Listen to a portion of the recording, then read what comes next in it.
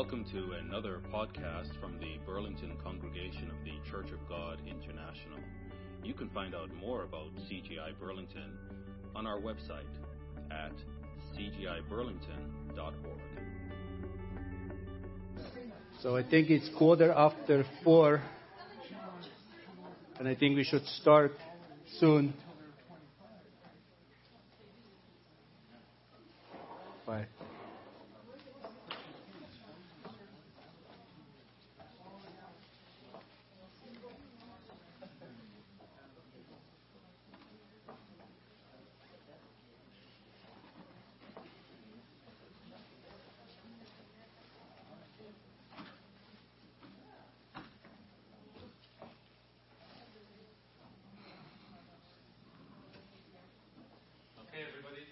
Okay, everybody. Just before we start with our Bible study, let's do a quick prayer. Just please bow your head. Oh, Father, great God and Lord Almighty, what a wonderful day today is. What a beautiful Sabbath day. And we already heard a great message, Father, preparing us for Passover. And now we're going to go on with the same theme. We're going to try to expand our knowledge a little bit about this great and awesome holiday, the Passover. So we ask you, Father, one more time that you be with us, that you'll open our minds and our hearts, and Father, and you will equip us how to handle this knowledge in a proper way, not to puff us up, but to equip us to be a humble servants, Father, of your gospel. So we thank you for everything. Thank you for Pastor Agent and his hard work, and now, Father, just thank you for all the brethren that are here at this time, and we ask you all these things in Jesus Christ's name. Amen. So I feel a little bit shaky here after such a wonderful message. Hopefully, as I will get into it, my feelings will change a little bit. So I want to talk about the Passover. Passover is just a few weeks from today, actually 3 weeks and a day from today. And we'll be celebrating 2 weeks? 2 weeks, okay. 2 weeks, okay. 2 weeks and a day from today, we'll be celebrating one of the oldest holiday ever celebrated in this world, in this society. It's one of the oldest. No any other holiday in any culture on this planet that's got its roots going thousands of years back. Even if you just go to the Exodus story right here in Exodus 12. It's one of the older. There's no anyone like it. No Christmas, no Easter like Passover. And we will see as we study this Passover holiday how deep its roots are. It's going all the way back to Genesis. We wouldn't have a New Testament Passover. We wouldn't have an Old Testament Passover. It would happen for one huge event that happened right there in Genesis. Genesis 15. But before we go to Genesis 15, let's actually open our Bible first to Exodus chapter 12 here. Exodus chapter 12 here. And what I would suggest as we're going to flip through the Bible, always. So put something, a marker here in Exodus chapter 12, and then keep it in Genesis chapter 15, and we also spend some time in Hebrew. But at least here in Exodus chapter 12 and Genesis chapter 15. So let's start from Exodus chapter 12 here. It's just, as I said, how important is this day. And here at Exodus chapter 12, and look at verse 40. Hebrews chapter 12 and verse 40. Exodus chapter 12, verse 40. I apologize. Thank you, Ava. So now the sojourn of the children of Israel who lived in Egypt,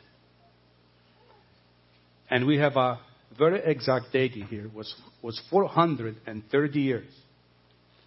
And it came to pass that after the specific number of years, after this 430 years to the day and to the hour, it came to pass at the end of 430 years on the very same day. If some of you have a King James Version, will say, well, the self-same day. It came to pass that all the armies of the Lord went out from the land of Egypt. And verse 42. And here, right, 42, point number 1. It is a night of solemn observance to the Lord for bringing them out of the land of Egypt. So this is a night of solemn observance to the Lord. That's number one. And number two, this is that night of the Lord, a solemn observance for all the children of Israel throughout their generations. Why God gave such a command here? Why, important events happen on this particular day? And to find out here, we have to go all the way to Genesis chapter 15. So please open your Bible to Genesis chapter 15. And actually we'll start at Genesis chapter 13. Just to get a little bit of background history there.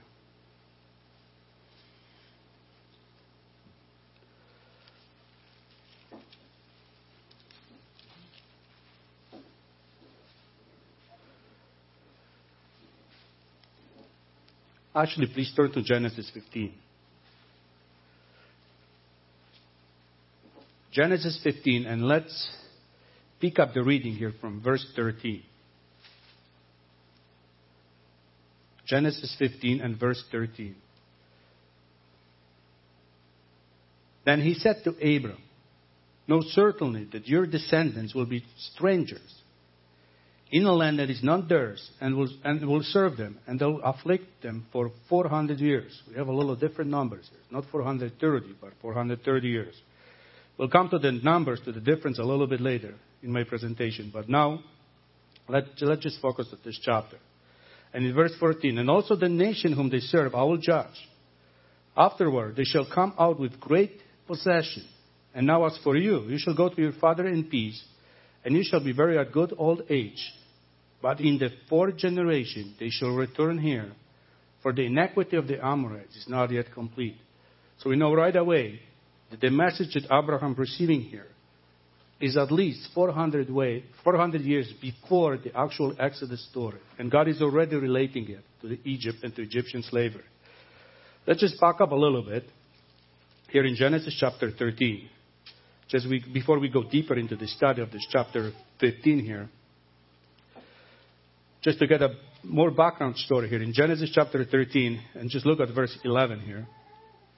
We know that there was a point in time when Lot was separated from Abram here in verse 11. The Lord chose for himself all the plain of Jordan, and Lot journeyed east, and they separated from each other.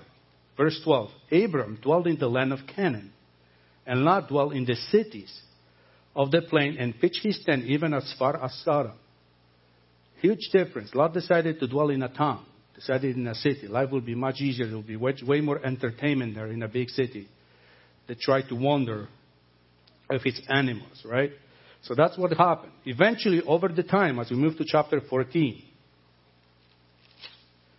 something horrible happened to Lot. There is a local war, as always, in our human history. We always fight when we can resolve our issues. So there is a few kings and other kings, and Lot is between the conflict. So we move to the verse, now let's start with verse 12, where it says right away that they also took Lot, Abram's brother, son, who dwelt in Sodom, and his goods, and departed. So Lot is in trouble now. He lost everything. He's in trouble. Verse 15, then the one who had escaped came and told Abram, the Hebrew, for he dwelt by the terebinth tree of Mamre, the Amorite, brother of Eshcol and brother of Aner, and they were allies with Abram. Now when Abram heard that his brother was taken captive, he armed his 318 trained servants who were born in his own house, and went in pursuit as far as Dan. And in verse 15 it says, and he divided his forces against them by night, and he and his servants attacked them and pursued them as far as Hobab, which is north of Damascus. So he brought back all the goods, and also brought back his brother Lot and his goods, as well as the women and the people. And as we read here, verse 70, we just skip it. But suddenly, here in this account, in this story flow, something strange appeared. Verse 18. After all of these events, in verse 18, and from nowhere, there is an individual appear, which we know his name, Melchizedek.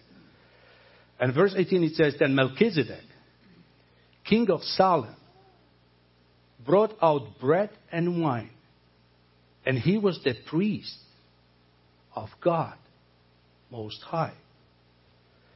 My question would be, who is this individual? At this time, God just asked one man, I want you to get out of your country. And I want you to go somewhere else where I'm going to show you in your journey where to go. From nowhere, a king and, the priest of God Most High appear in front of Abraham.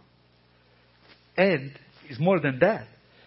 At the end of verse 20 here, when, Melchizedek is blessing Abraham, he says, and he gave him a tithe of all. Abraham gave him a tithe of all. Who was this individual? And I know there are so many different ideas out there, right? Some people say that, I just hear weeks ago, somebody told me that this individual might be Shem. Technically, it's very possible. Shem was alive when Abraham actually was born. But if he's just a regular mortal human being, then I want you to look at this, because when you started Melchizedek, when you try to break this name, it's not just the name. It's not about the name. Melchizedek is not a name. Melchizedek is a title. So when you look at this Hebrew word, Melchizedek, it's actually a title, right? It's combined of two words. The first one is Melech, M-E-L-E-K, which means in Hebrew king. And the other part is Tzedek, T-S-E-D-E-Q. T-S-E-D-E-Q, which means righteous. So now when you combine these two words together, you have king of righteousness. Now mark your place here, because we're going to come back here. Go all the way to the New Testament. King of righteousness. As we're going to study who this individual is. Go to the book of Hebrews. Hebrews chapter 7.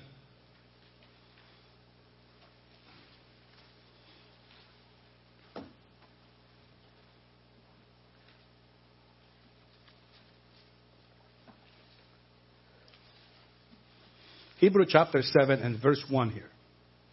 Paul gets right into it. He says, for this, King of righteousness, or Melchizedek, and he actually translates for us, King of Salem, priest of the Most High God, who made Abraham returning from the slaughter of the kings and blessed him, to whom also Abraham gave a tenth part of all. First, being translated King of righteousness, and then also King of Salem, meaning King of peace. My question again is, if you think that this individual was a human being, I want to challenge you to find me in the Bible anywhere that, any human being ever carried title as this. King of righteousness and King of peace. If that's Shem, I want to challenge you, if there is any other human being who will go by this title, King of righteousness and King of peace. There is none. Only Jesus Christ. We'll come to this a little bit later. Yeah, absolutely. Hold your place in Hebrew, because we'll come back here too. Go to Isaiah chapter 9.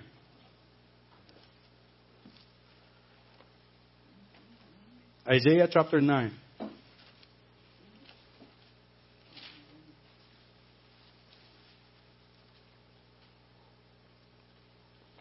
Isaiah chapter 9, and I'll just pick one verse. We can go through the book of Isaiah alone. But I'm just going to pick one here. Verse 6. For unto us a child is born, unto us a son is given, and the government will be upon his shoulder, and his name will be called Wonderful, Counselor, Mighty God, Everlasting Father, and Prince of Peace. Was anywhere in the Bible title like that ever apply to David, or Solomon, or Samuel, or Elijah, or Jeremiah?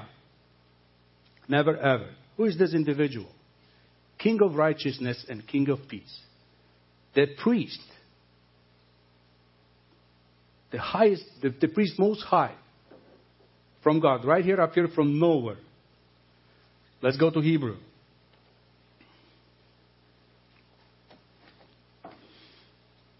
And on top of that, Hebrew, look at verse 7. What Paul is writing. Hebrew 7, and chapter 7 and verse 7. Paul keeps go on here, and he says, now beyond all contradiction, the lesser is blessed by the better. Think about it. If that was just a human being, who was greater at that time than Abraham? Who was greater? No one. So what he's saying that the greater blessed Abraham. Who was this Melchizedek? Verse 8. Here, mortal men receive tithes, but there he receives them, of whom it is witnessed that he lives. Who is this thing? There's no Levitical priesthood. He lives. Go back a bit to verse 4. Actually, start with verse 3. Just speaking, who is this guy? Without father, without mother, without genealogy, having neither beginning of days nor end of life, but made like the Son of God, remains a priest continually. Who is individual? Some people say, just basically he didn't have any documents to prove about his genealogy. Or really, if you go to Levitical priesthood, everything's got to be in order. You can't be a priest if your genealogy cannot be proven. You cannot exist and serve as a priest or as a king. You have to have a proven genealogy. So who is this guy? And just keep reading. And now verse 4. Now consider how great this man was, to whom even the patriarch Abraham gave a tenth of the spoils. And I have to stop here because this translation spoil is actually does not what really reflects what had happened there. Because when you think about spoils, we think about, spoils of war. Abraham go to the war, he won a battle, he grabbed all this wealth there from all these nations, and he came back and he gave a tithe to Melchizedek. This is not true, and we're going to prove it. Just go back to Genesis chapter 14.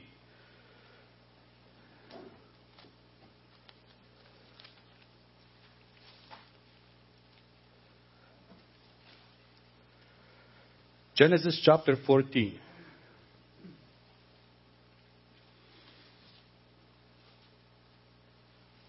Genesis chapter 14, and look here.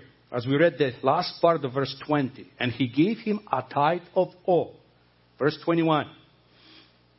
Now the king of Sodom said to Abram, give me the persons and take the goods for yourself. You give me the people, you take all the goods, all the spoils of wars. But verse 22. But Abram said to the king of Sodom, I've raised my hand to the Lord God Most High, the possessor of heaven and earth, that I will take nothing.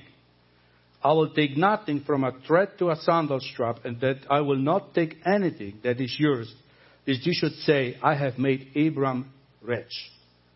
When Abram gave a tithe, it wasn't just the spoil of war. He gave the tithe of the best that he was at his possession at that time. The best of his own blessed wealth that he received from God, the Father. Just to clarify all of these things, right? So who was this guy that Abraham gave a tithe?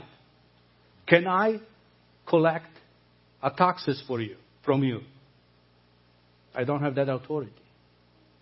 If I'm a dictatorship, if a country is, then I can collect taxes in one way or the other. But who can claim this right to collect from somebody a tithe? Only God. Not human being. There is no priesthood that was existing at this time. And suddenly this Melchizedek come up. And Abraham is ready, is willing to give him a tithe. He's got a full understanding what's happening here. He's ready to give him a tithe. Who got that authority? Hold your place here. Leviticus chapter 25.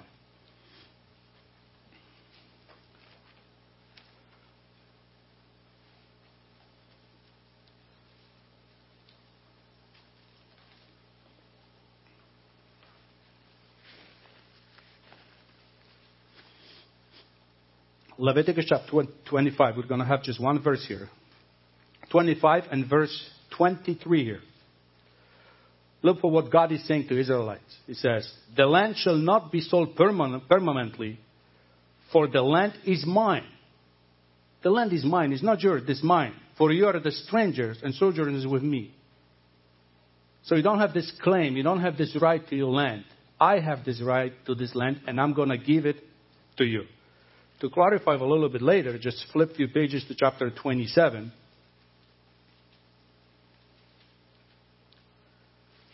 And look at verse 30. The same book, Leviticus chapter 27 now. And look at verse 30. And God says, and all the tithe of the land, whether of the seed of the land or of the fruit of the tree, is the Lord's. He claims the ownership of it. It's the Lord's. It's holy to the Lord. And later, if we go to Numbers chapter 18.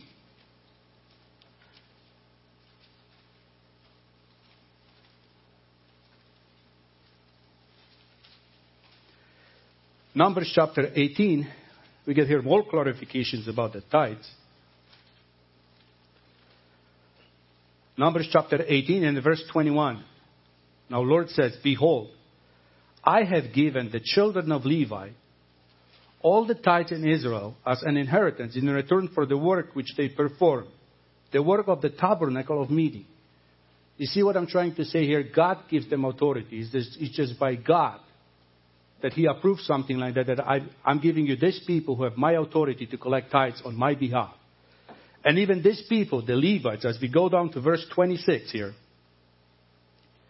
it says, speak thus to the Levites and say to them, when you take from the children of Israel the tithes which I have given to you from them as your inheritance, then even you Levites, then you shall offer up a heap offering of it to the Lord, a tenth of a tithe.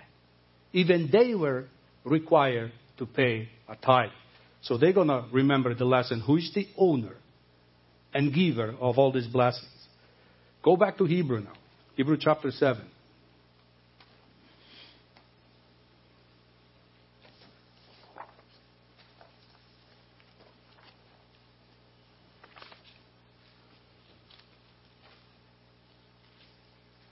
Hebrew chapter 7. And now read it again, verse 4. Now it's going to make a little bit more sense now. And now consider how great this man was, to whom even the patriarch Abraham gave a tenth of the spoils.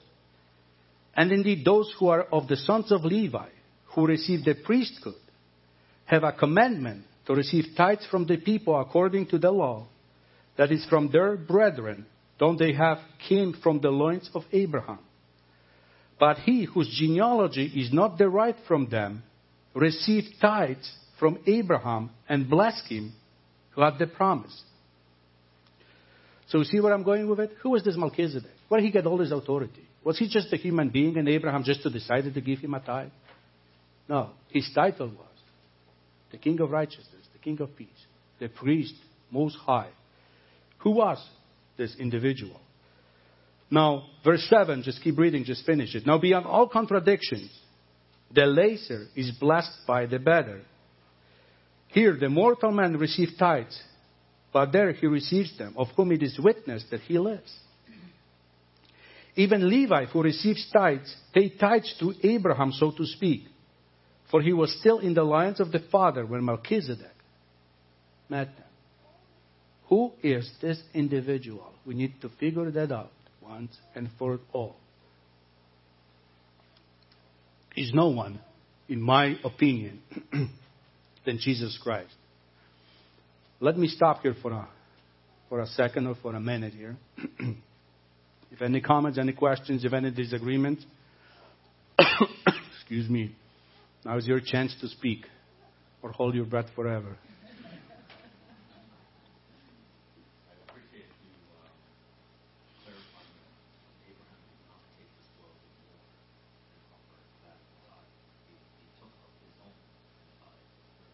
Very good. And even when you look at the translations, the spoil, it means best of the heap. That's what it's actually saying there in a Greek. I don't know why the translator put that. Spoil, right? It just said bad connotations when you read it.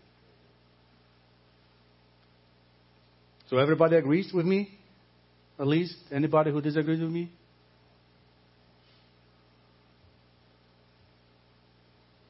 We can go on? All right, let's go on. Go back to Genesis 14.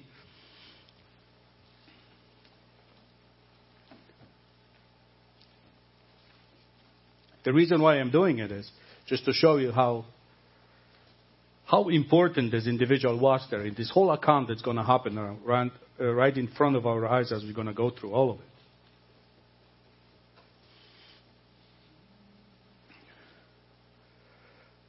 So after all of these events, he gave him a tithe of all, and there's a little bit exchange there, but we skip to chapter 15.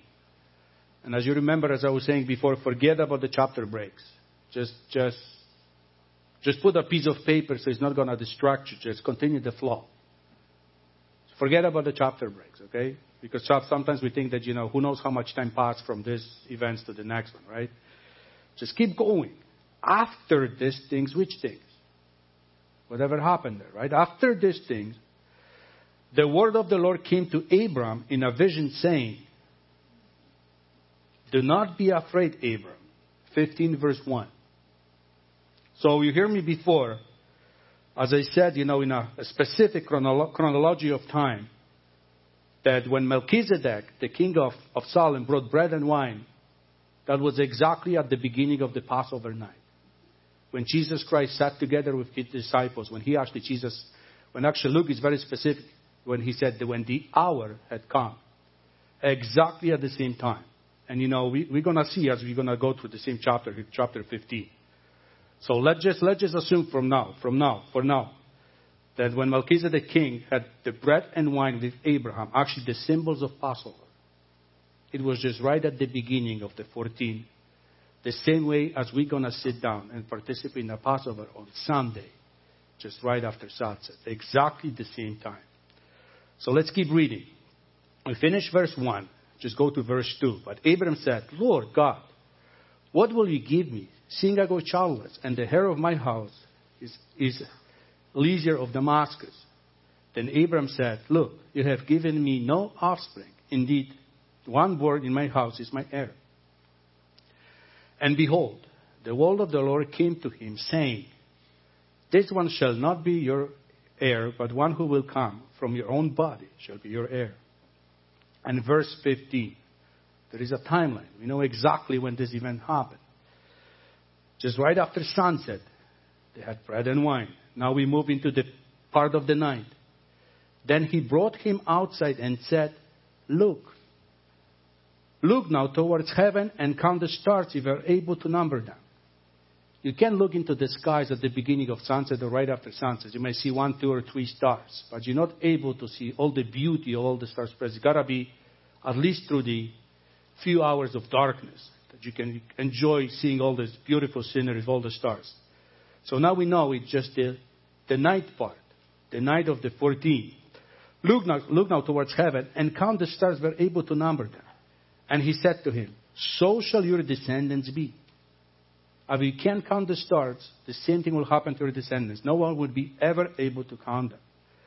And verse 6, and he believed in the Lord, and he accounted it to him for righteousness. Then he said, I am the Lord who brought you out of Ur of the Chaldeans to give you this land to inherit it. And he said, Abraham is still looking for a proof. God, give me something. I believe it, but show me something. Give me a proof. And he said, Lord God, how shall I know? How shall I know? How shall I know that I will inherit it? And look what happened next, as the night is over. So he said to him, bring me a 3-year-old heifer, a 3-year-old female goat, a 3-year-old ram, a turtle dove, and a young pigeon. Then he brought all this to him, and he cut them in two, down the middle, and placed each opposite the other, but he did not cut the birds in two. What part of the day is when you sacrifice the animals? It's got to be morning or afternoon, sometimes at least during the day hours of the Passover day. Day hours of the Passover day. And as he prepared all these animals, right, as they were about to make a covenant, it was very popular back then in the ancient world, the way how they used to do covenants, cut the animals in pieces and walk between them. But look in then in verse 11, and when the vultures came down on the carcasses, Abram drove them away. And now, you see that the Passover day is coming towards the end. Now when the sun was going down, a deep sleep fell upon Abram. And behold, a horror and a great darkness fell upon him. Abraham is sleeping. Hold your place here for a second and just go to Matthew. Hold your place, hold your finger here. Matthew chapter 27.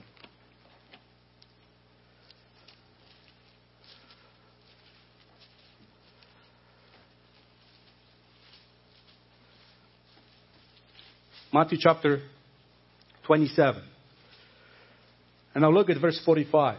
And now from the 6th hour until the 9th hour, there was a darkness all over the land. The timing is precise. Nothing happened out of chance. Look at, just skip down to verse 54. So when the centurion and those with him who were guarding Jesus saw the earthquake and the things that had happened, they feared. The fear came upon them, just like on Abraham. Great fear, saying, truly, this was the Son of God. Go back, Genesis chapter 15 here. Genesis chapter 15.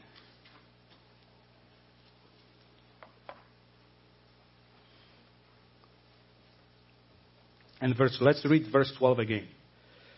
And now when the sun was going down, it's not down yet, it's not the end of the day, just the sun was going down, just the same way how Christ was crucified. A deep sleep fell upon Abram, and behold, horror and great darkness fell upon him. Then he said to Abram, and we read this verse, but we're going to read it again. Then he said to Abram, know certainly that your descendants will be strangers in a land that is not theirs, and will serve them. And they will afflict them 400 years. And also the nation whom they serve I will judge. Afterward, they shall come out with great possession.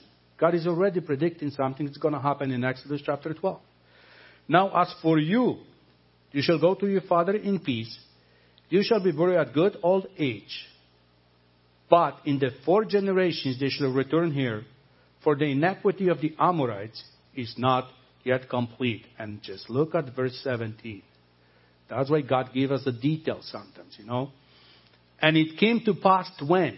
Which day we talking about? The Passover day is over now. It's after sunset. The first day, the night to be much remembered. The first day of unleavened bread. It came to pass when the sun went down. Not going down. When the sun went down, and it was dark, that behold, there appeared a smoking oven and a burning torch that passed between those pieces. Abraham is sleeping. God said, I will perform what I promised. On the same day, on the very same day, on the self-same day in King James Version, the Lord made a covenant with Abraham, saying, and you can read the rest of the story that is right there. How beautifully, if we pay attention to the detail, how beautifully it fits to the Passover story. How beautifully it fits to the Passover story of Jesus Christ when he had with his own disciples. And I'm not going to go through the Old Testament, chapter 12 story, trying to find the chronology there, or the New Testament story. But what I said at the beginning, that the Old Testament Passover happened just because something that happened right here in Genesis 15. The New Testament Passover happened, the New Covenant happened just because of what happened here in Genesis 15. Without Genesis 15, there is no basis for all the other story to follow. That's how important this chapter is, and how important Abraham was. Right here in Genesis 15. So, I'll give you another 1-minute break here. Just stop for a moment if you have any questions or comments, or just come bring it up. Now is the time before we move on to something else. Is it clear for everybody? Can we see the sequence of time? Going from a day to sunset to sunset is not just the one day, it's not a week, it's just, God is very specific to the timing in this case.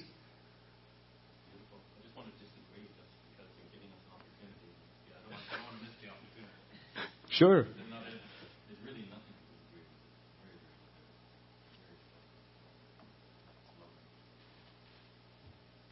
So you want me to keep going? No comment? No.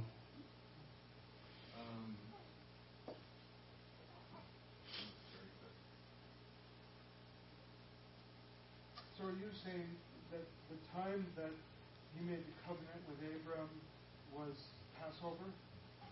What I'm saying is started at the beginning. Started from bread and wine at the beginning of the Passover, the evening, right after sunset. Continued through the day when Abraham sacrificed the animals, which was on the Passover day. But when God confirmed the covenant, when he actually walked between the pieces, was the first night, the night to be much remembered, the first day of unleavened bread. So the time of Christ's sacrifice is as the sun is going down, ending the Passover. When Abraham was preparing the sacrifice, as he was cutting the pieces, that was the day of Passover. We know that for sure. And then after the sunset, that's where God confirmed the covenant. The Passover and Christ was crucified. It's crystal clear here. As the sun went down. Now it's verse 12. It says, as the sun was going down. But then you go to verse 17. It says, now it came to pass when the sun went down. Passover day was over. That's right. Afternoon hours. That's exactly when Christ was crucified. Well, no, when Christ was on the cross. But the next day is the night to be. And next day is night to be. Make sense? That's the night when they left Egypt. Some people disagree with it, but just you know what how I see it in my Bible, right? So now,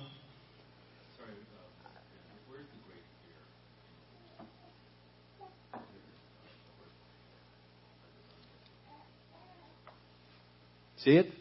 Okay.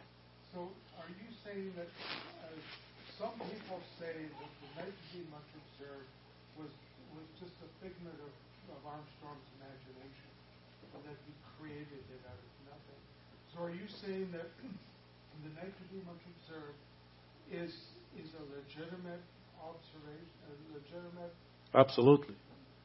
not necessarily holy day, but an observation? It's actually beginning of the holy day. The evening after sunset is the beginning of the first day of unleavened bread, so it is a holy day. It's just two different meanings. Passing over means passing over. That's the 14. I can't speak for Armstrong, but I think that... Me neither. Not a figment of his imagination, but I think he wasn't able to explain the New Testament Passover versus the Old Testament Passover. So... Well, that's what some of his detractors criticize him about. So, as Jan's pointing out, rather than look at Exodus, let's go back to Genesis where the covenant took place, and it makes it clear. You know, people say that, like people when they make arguments, they say, let's go to the first Passover, right? So I says, okay. We end up at different places. People go to Exodus chapter 12 and say, no, let's go to 15. And people are shocked. They says, what do you mean? I says, listen, there are words that connect here. And as I'm going to show you, it's not me that I did the calculations of years. There's not secular people, I apologize. The people who actually try to defend the Word of God from the Protestant environment. They try to find the years and timeline and date some events in the Bible. For 400 years, you will see where it's going to end up. Exactly at the place what I'm speaking about. I didn't even know about it. Yes, Brother Bob. So, Genesis 15, verse 12. When the sun was going down, the deep sleep fell upon Abram, and lo, a horror of great darkness fell upon him. This is the exact same time that Christ died on the cross. Yes, sir. Okay. Towards the end of the Passover day. Yes, sir.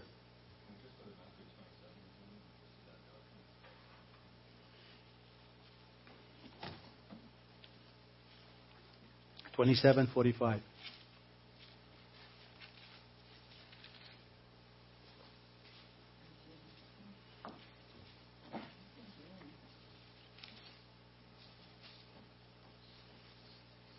So from 12 o'clock to 3 o'clock in the afternoon, there was darkness over all the land. And when you see the Roman soldiers, everybody, great fear came upon them. And they just realized that, hey, we probably crucified the Son of God. Passover day.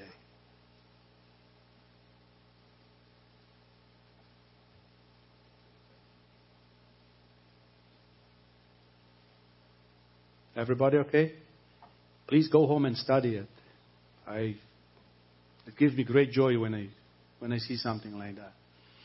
Great encouragement. Now, as I mentioned, Before we go on, yes, I have one thing. sure. Can we go to Numbers 33, right at the very beginning?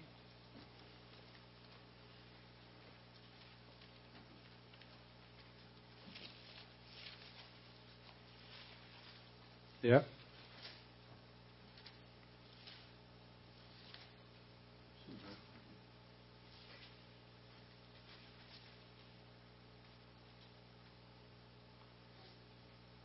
Shall I read? Sure. Okay. Numbers 33, verse 1. These are the journeys of the children of Israel which went forth out of the land of Egypt with their armies under the hand of Moses and Aaron. And Moses wrote their goings out according to their journeys by the commandment of the Lord. And these are their journeys according to their goings out. And Yep. this is read quite often. Verse 3. And they departed from Ramses in the first month on the 15th day of the first month on the morrow after the Passover. The children of Israel went out with a high hand in the sight of all the Egyptians. So the 15th is a travel day. Yes, sir. It isn't a high day. You can't have a high day and a travel day at the same time. Not unless you're leaving bondage. You're escaping from bondage. You're leaving. But a high day Where- is where you gather together and worship God. They're going to worship God. That's right. They can't worship Him. And they can't worship while they are traveling because there are too many threads to keep track of. Your children, your herds, where you're headed. So what are you saying? I'm saying that the 15th is not a high day. And at the same time, as they're leaving Egypt, they're traveling, they're carrying the bones of Joseph, so that makes them ceremonially unclean.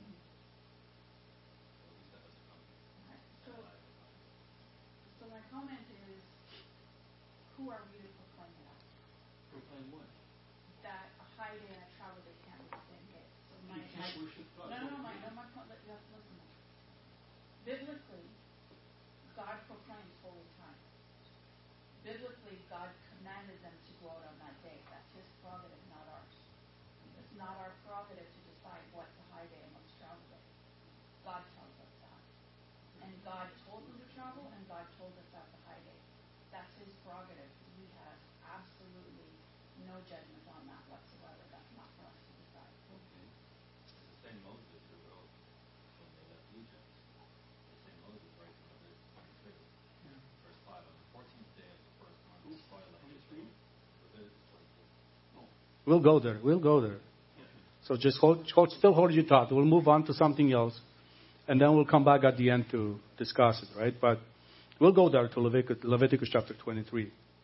But now, as I mentioned to you at the beginning, right? Some scripture says 400 years, some scripture says 430 years. What's the big deal?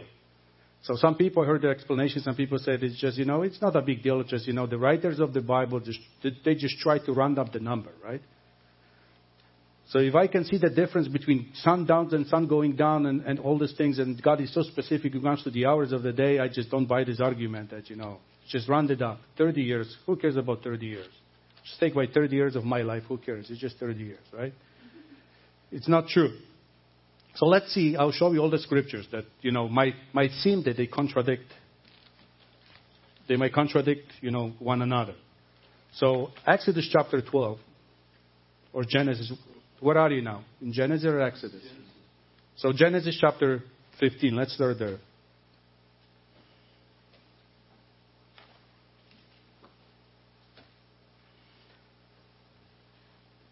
So here in verse 13 it says that 400 years.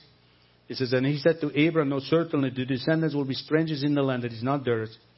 And it says, then they will afflict them 400 years. Now we go to Exodus chapter 12.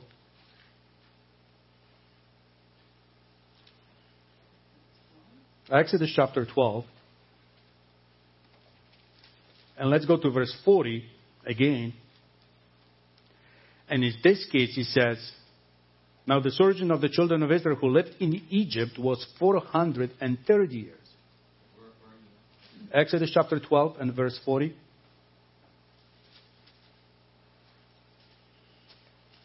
Now hold your place here. Go to book of Acts chapter 7.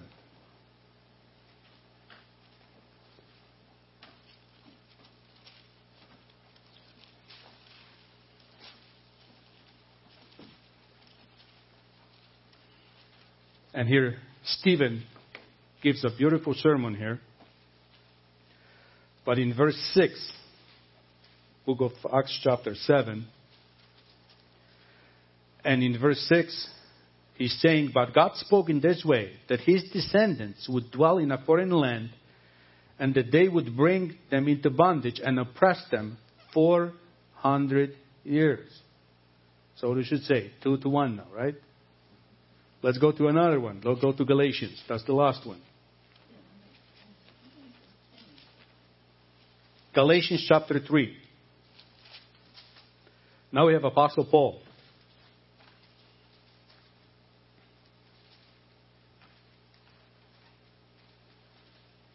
And here in verse 17, Apostle Paul in verse 17, and this I say, that the law, which was 430 years later, cannot annul the covenant that was confirmed before God in Christ, that it should make the promise of no effect.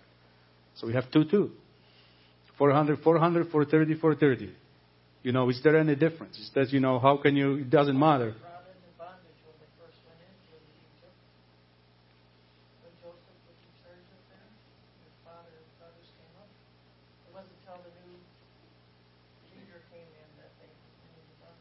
So now the question comes, how long the Israelites in Egypt, in Egyptian bondage, how long were the Israelites in Egyptian bondage? Go to Exodus chapter 12. So the same passage that we actually read it here. And if you have a Bible, a study Bible, in verse 40, we have a study Bible. Then here by Egypt, I have a letter 1. Do you have it in your Bible? What's the meaning here? So in my Bible, it gives you that Samaritan Pentateuch and Septuagint read Egypt and Canaan. So it's not just about Egypt, but it's also about Canaan. So when you're talking about 400, 430, it's not just the time that the Israel spent in Egypt. It's talking about the whole time, and we're gonna find it soon. Is your projector ready?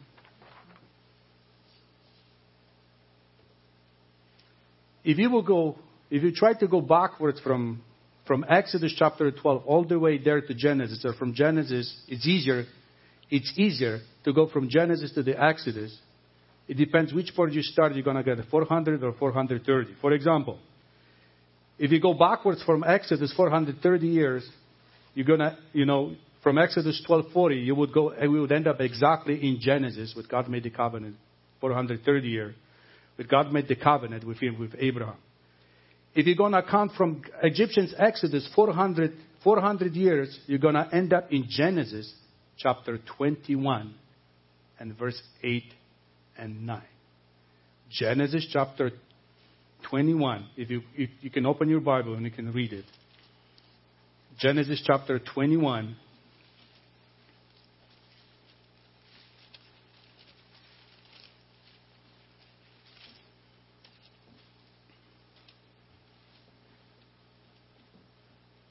Genesis chapter 21 and verse 8.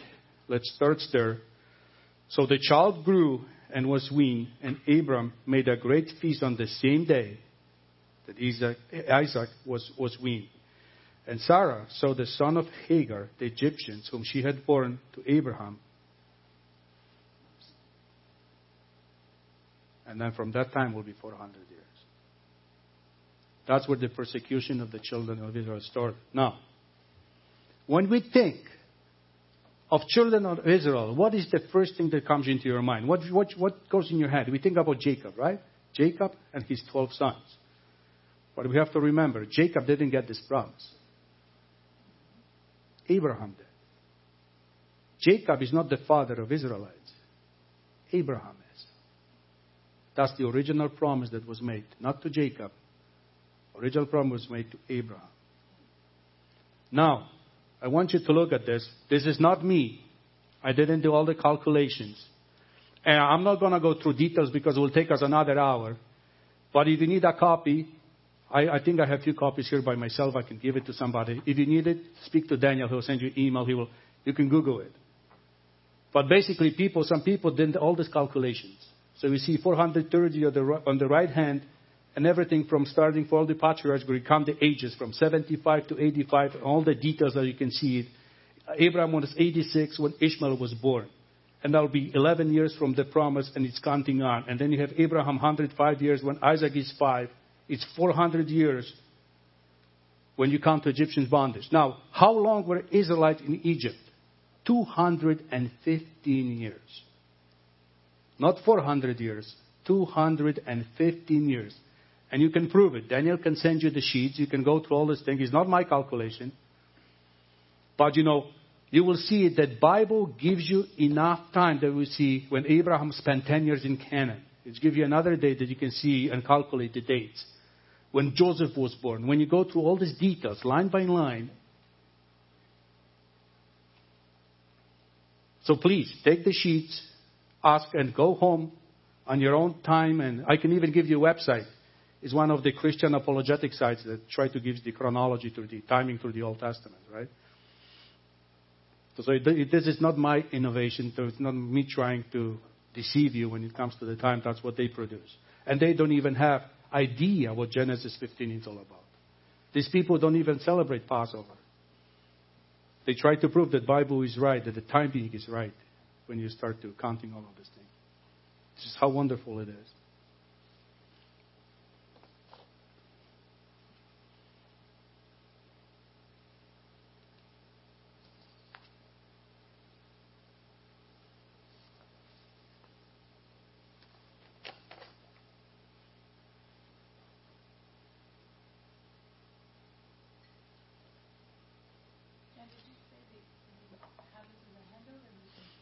I have a few copies I can share.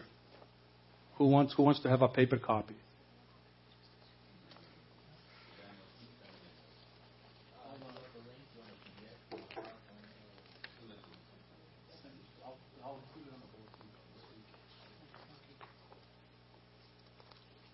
Yeah, I can give you a website. I believe it. I don't remember what the website exactly was, but I have one more copy if anyone wants.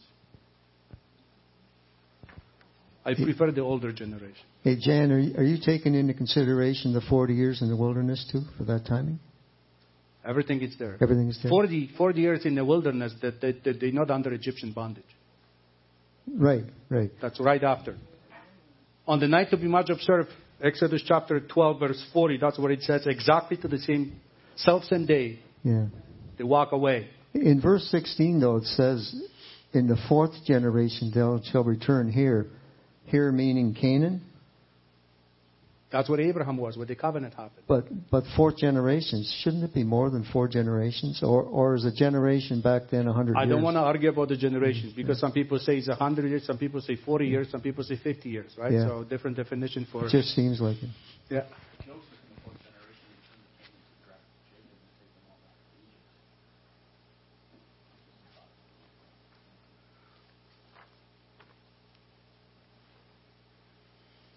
So you can request it. So whoever wants to, Daniel will send it to you. But now let's go to Leviticus chapter 23.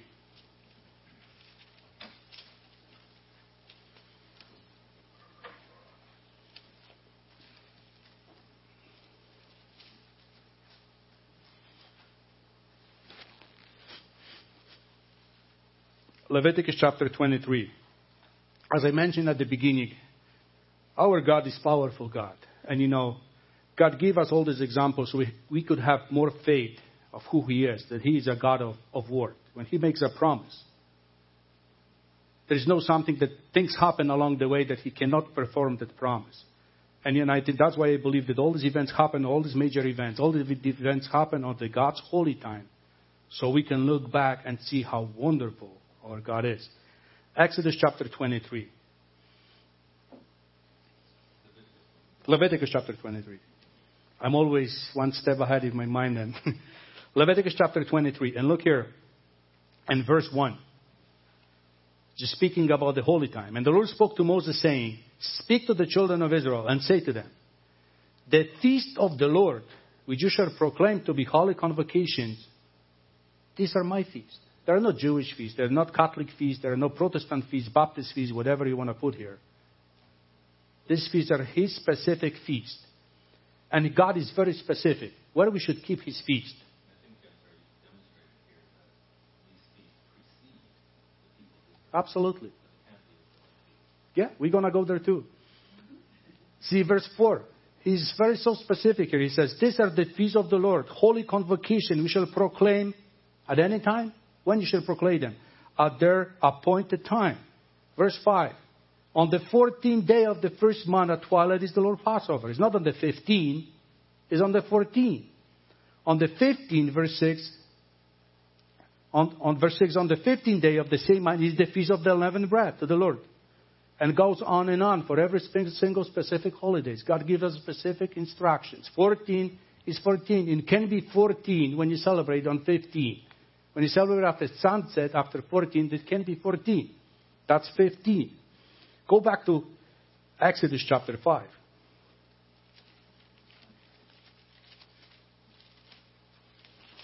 Exodus chapter 5.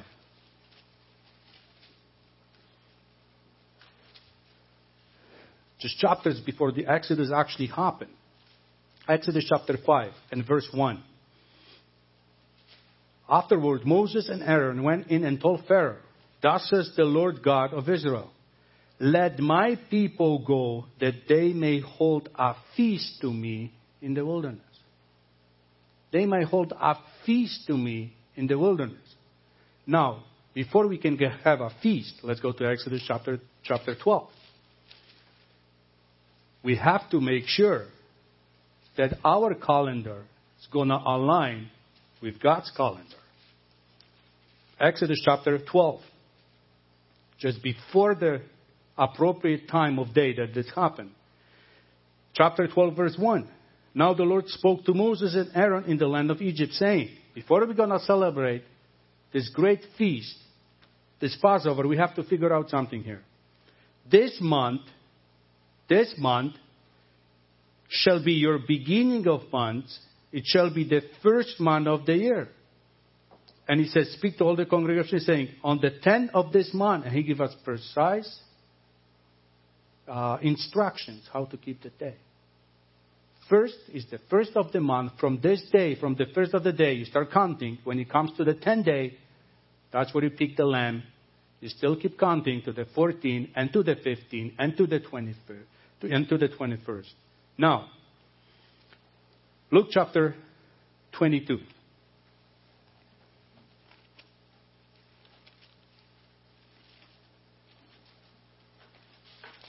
Luke chapter 22. You're almost coming to the end here. Luke chapter 22.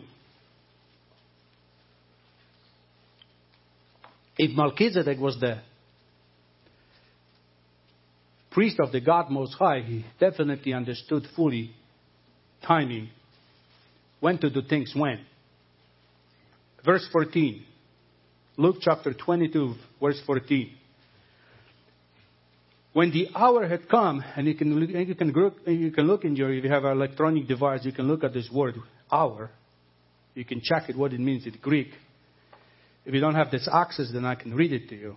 It's just the Greek word, which is hora, H-O-R-A, which means a certain defined time of season fixed by natural law and returning with the revolving year. It's not just about it was getting dark when the hour had come.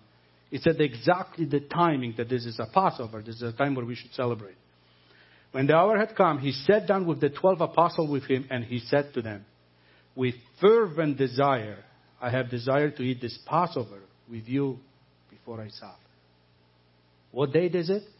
It's easily proven from the New Testament that this thing didn't happen on the 15th. This thing happened on the 14th. I'm not going to go through all this thing, it's easy to. Now let's go to 1 Corinthians, the last scripture today here. 1 Corinthians chapter 11.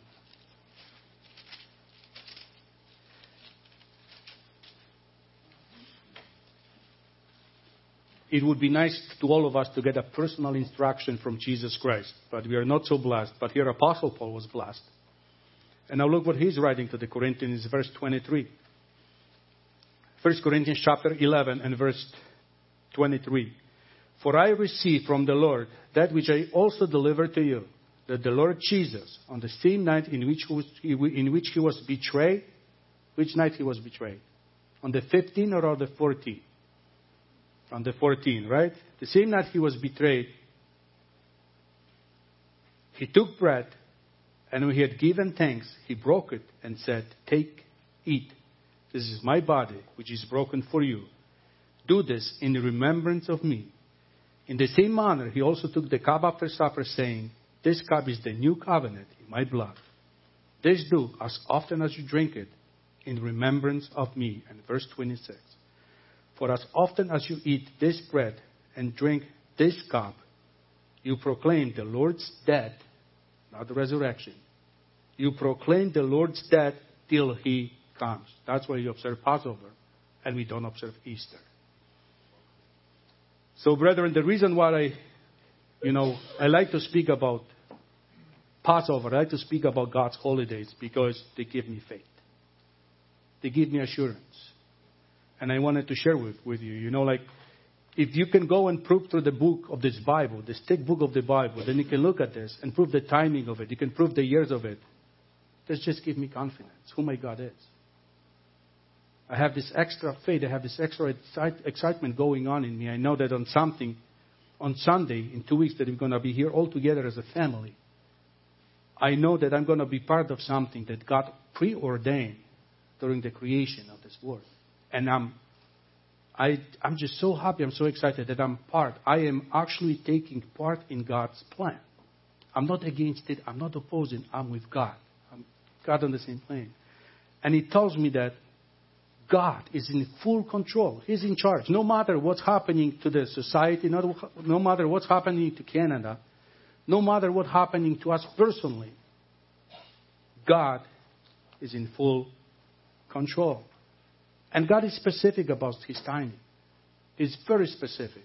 When He's 14, He's 14. When He's 15, He's 15. When He's the first month of the year, or He's the seventh month of the year, He's very specific about the timing. And we all know that on the specific timings of the years, on these holidays, He performed great miracles. Great miracles. Passover night. Days of unleavened bread. You can count on and on and on. Astounding miracles. So I'm over an hour here. Final thoughts, final comments before we finish it.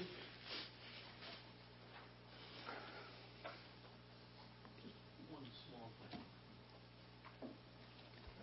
thing. When God says, these are my feasts, these are my feasts. So if you belong to God, then these feasts belong to you too.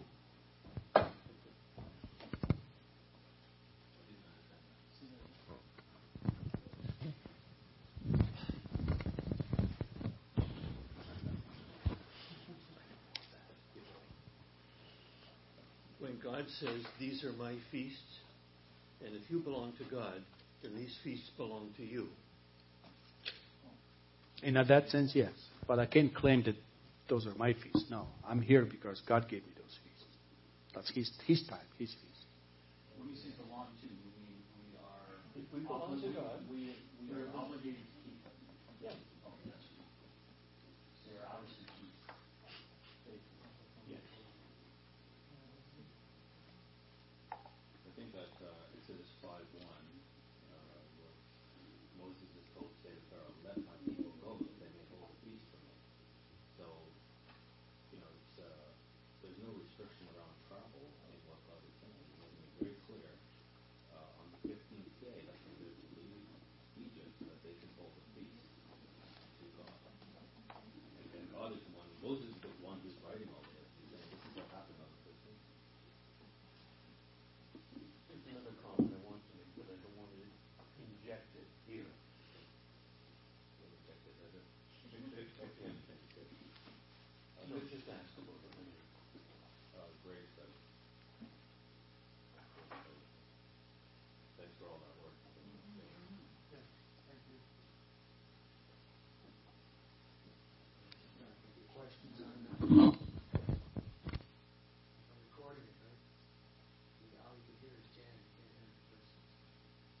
So thank you, brother, for listening. And enjoy the holidays. It's coming soon. So we have a lot of things to do, to work out. Thank you for being so patient. And I know it's been a long day, but we had a great food. But thank you for your attention. Maybe one last question for you. Genesis 1, where the sun and moon are put in place for the feast day, for the feast. Between there and Genesis 15, is there any evidence of the feast day being observed? Probably there is, but we need to find out. At least we know it. What is it, Genesis 14 or 15? When the first time is mentioned that I give you this light for Moedim. Yeah, 14. Genesis 1:14. And it's specifically related to God's feast, not just to tell the difference what's spring and what's summer. Any thoughts on Cain and Abel and the sacrifice that they were making? Maybe that's Not there yet. probably what tied the whole thing. Some say I would go back to the fact that major events happen on holy time, and